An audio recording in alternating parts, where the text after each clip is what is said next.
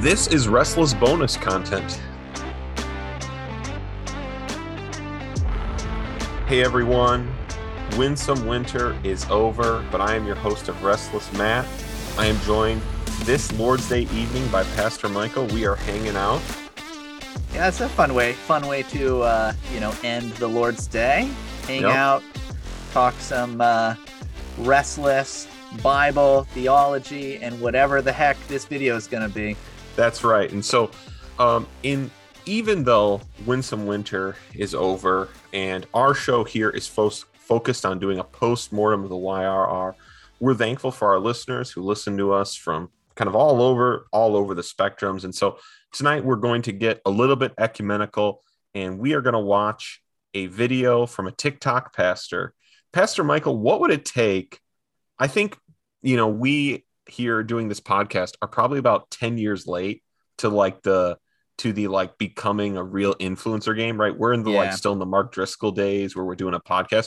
What would it take for you to become a TikTok personality? What would that have to entail? Well, so believe it or not, I actually asked somebody once. Well, I asked one of our elders who has a teenage daughter, and I said, because this sounds weird, but I don't watch a lot of TikTok videos, but I've watched TikTok compilation videos before. And I thought, man, it might be good. I don't know how much of this is already out there.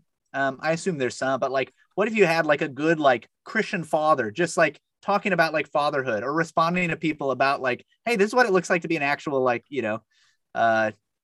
good dad. So I thought about that at one point, hey, maybe I should do that. But like you said, just the idea of learning another app and how to do this and the time it would take. And it would have to be, I almost would have to have somebody a young person that knows what this is even and show me what to do. I don't know how to do this or how to make it popular or whatever. So believe it or not, I've thought about it. Dear listeners, I haven't done it. This is incredible breaking news. That's not a hard no, everyone. That is not a hard no.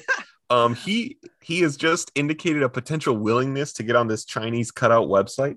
That's the other thing, right? So so listeners, if you want to see this happening, let's really, if you are a TikTok person, maybe reach out to us, and we got to run up that Patreon support number to get Pastor Michael as a TikTok influencer. And so tonight we are discussing a video. Willing to do it for the Patreon dollars. That's right. We're discussing though a video that we of course did not see on TikTok, because I, unlike Pastor Michael, don't know if I am ever willing to learn this, but I do always enjoy it when a classic talk, or whatever you call these videos, gets shared on Twitter, the social media platform where you can find Pastor Michael and I and the Restless podcast. And the rest of us older millennials. That's right. And so I know this person has been at this game before, but tonight I actually want to have a specific angle on this video. I would say this video, in case you're with us, is a great reason to catechize your children. And we will come back to that perhaps later. So this is a TikTok video from Rev Brandon Robertson. You probably know the video I'm talking about, and he is answering a question. So again, this is the reason Pastor Michael has considered getting on TikTok, because there are people asking questions like this on TikTok. Is Jesus the only way to salvation? If so, why? How? Sorry, the grammar's bad because again, it's TikTok. If so, why? How can the other religions be right? So this is, again, I have sympathy for Pastor Michael. What a good guy of him. Because there are people literally asking these questions hey, is Jesus the only way? What do I do with people who disagree? There are just lost people who we should have compassion for. And that is Pastor Michael's pastoral heart. But let's watch how this Rev begins to answer this question. And again, my take on this is, I don't know if it's unique or not, but my take is that this is a reason to catechize your children. So let's start watching. No, Jesus is not the only way to salvation. And bad, I got right stuck from the there because that is already gone, right? I mean, so neither Pastor Michael and I've watched a little bit of this, but I did not see this part. But that's boldly bad. All right, boldly bad, boldly heretical right from the beginning. This is literally what, I think it was last week.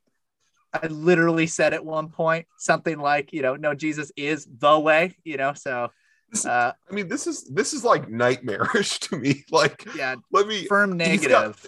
He's got 63 seconds, and the first three were no, Jesus is not the only way of very salvation. Bad. Yeah, started off very poorly. Jesus never said that.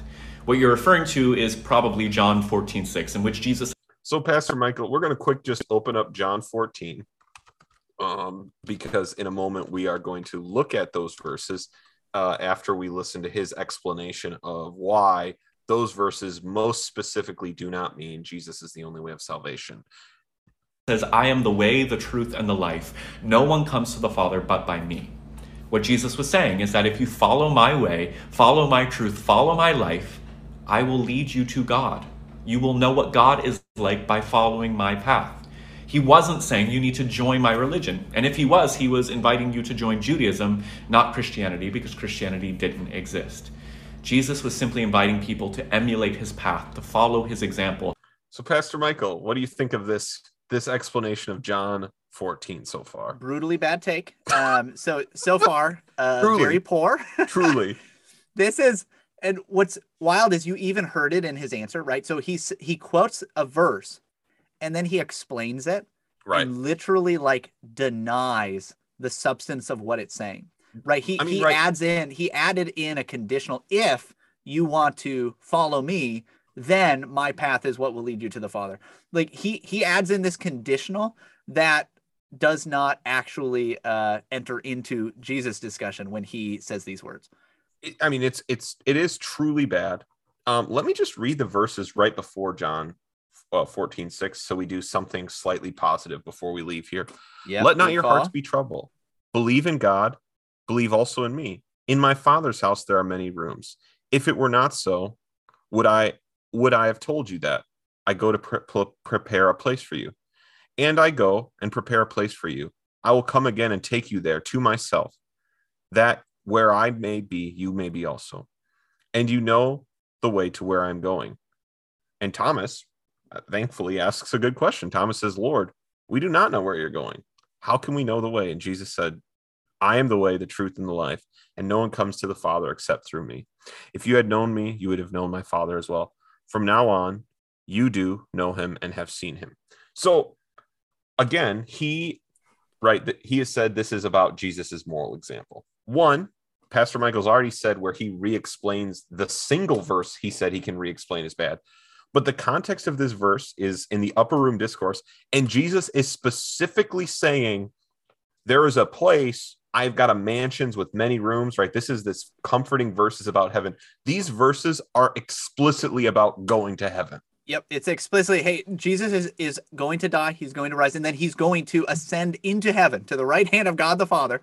And he says, Thomas is saying, I have no idea how to get here. There. How do we get there? Thomas is saying, I explicitly do not know how to get where you're going, where you've said you're going. Yep, tell me how to get to heaven where the Father is. And Jesus says, there's one way, and that's it, and it's only through me. Yes, it is a mind-numbingly bad take. Yep. So let's finish it out. As a way to connect to their creator, to connect to God. And you can follow Jesus's path and be a part of many different religions or no religion at all. Religion is not a requirement to know God. It's not a requirement to experience salvation, which simply means wholeness, restoration. Again, you can do that as a part of any religion or no religion. Just follow Jesus's path of loving your neighbor. So brutally bad. Yeah, no, that's super sad, man. What a bummer. What a bummer that like there are so many guys out there like that that get questions probably from somebody who's somewhat legitimate. Like even in the question though, I did think, this might be somebody who's like questioning what he's been teaching elsewhere. Yeah. I don't know if this guy posts a lot. I've seen him before. And so this is, we had just been talking about how, I've seen this guy's face pop up in other videos people are sharing. It is a brutally bad take. It is an obviously like very postmodern influenced. Yes. Also just the very idea, what a childish understanding of the scriptures, which isn't shocking. And my guess is it's less childish. I saw somebody post online, in response to this video. I had not watched the video, but I saw somebody post online that they had gone to seminary with this guy or to Bible college, and like he was really bright, but also didn't believe any of it, like was clearly an apostate. And but like, you know, so maybe he knows what he's doing. If in that case, I think he would probably know that this is a misrepresentation. He's just, you know, manipulating things for the purpose of leading people astray. But even if he's not, even if he's also deceived by his own, you know, false teaching and false understanding of the scripture, you know, what a brutally bad like way to even interpret who Jesus was. The idea that like, well, what Jesus was doing was Judaism, right? Like what do people think of Judaism today? It's not what Jesus was doing. It's not what Jesus was teaching. The kingdom of heaven is at hand. This is what Christ came to preach. And what did he send his apostles out to preach? Like, it's just such a childish take.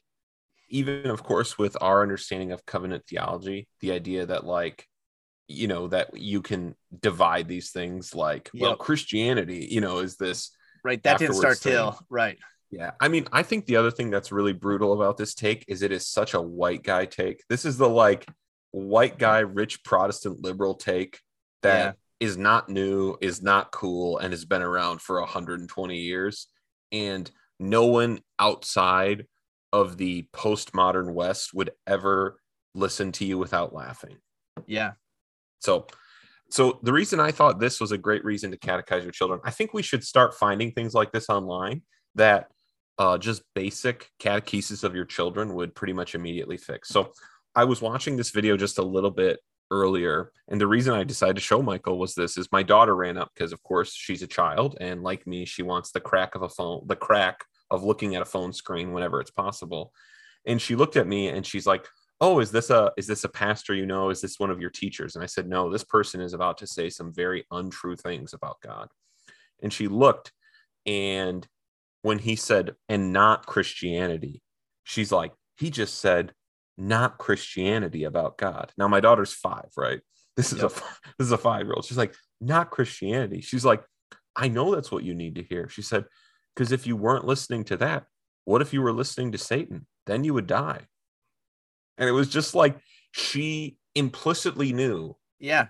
Just the like, oh, because in catechism class, they talk about Adam and Eve. She knows that there's at least another source you could listen to and follow, and you would be destroyed. Right. Yeah. She doesn't have a lot of categories for it, but she knows this person is teaching that I should listen to things outside of God. And he's contradicting categories that I have. And I think this is, I think, because as I watched this after, I was just like, who could this possibly be for? Like, who is the person that I will tell you, it almost definitely is like these particular groups of people, disaffected, you know, church kids, right? They grew up in some kind of church, whether that be some kind of mainline or evangelical denomination, doesn't matter really. But they're disaffected, right? They were not able to live the kind of life that they wanted to live under the, you know, moral strictures that they were taught as a kid. And now they're like, I have to like in some way like justify how I want to live at this point. This is like, that's a lot of the audience. Now, I don't know about that particular guy, right? Like there are false teachers and people who like are zealous for, you know, what is false. You know, I'm not saying it's all necessarily that. I don't want to completely caricature it, but I also don't mind caricaturing it too much. So yeah.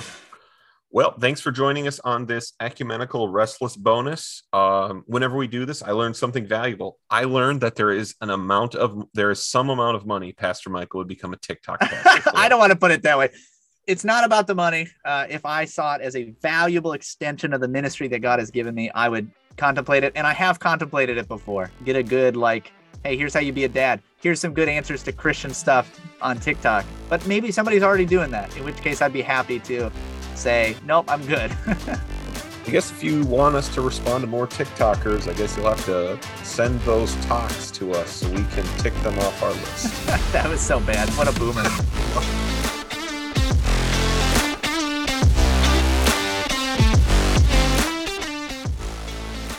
Okay, we hope you enjoyed this bonus episode of Restless. But here's the deal. We just learned Pastor Michael would be willing to become a TikTok pastor. I think I can convince him to become a TikTok pastor if the tweet sharing this episode is retweeted more than 100 times. So get to work, retweet this episode.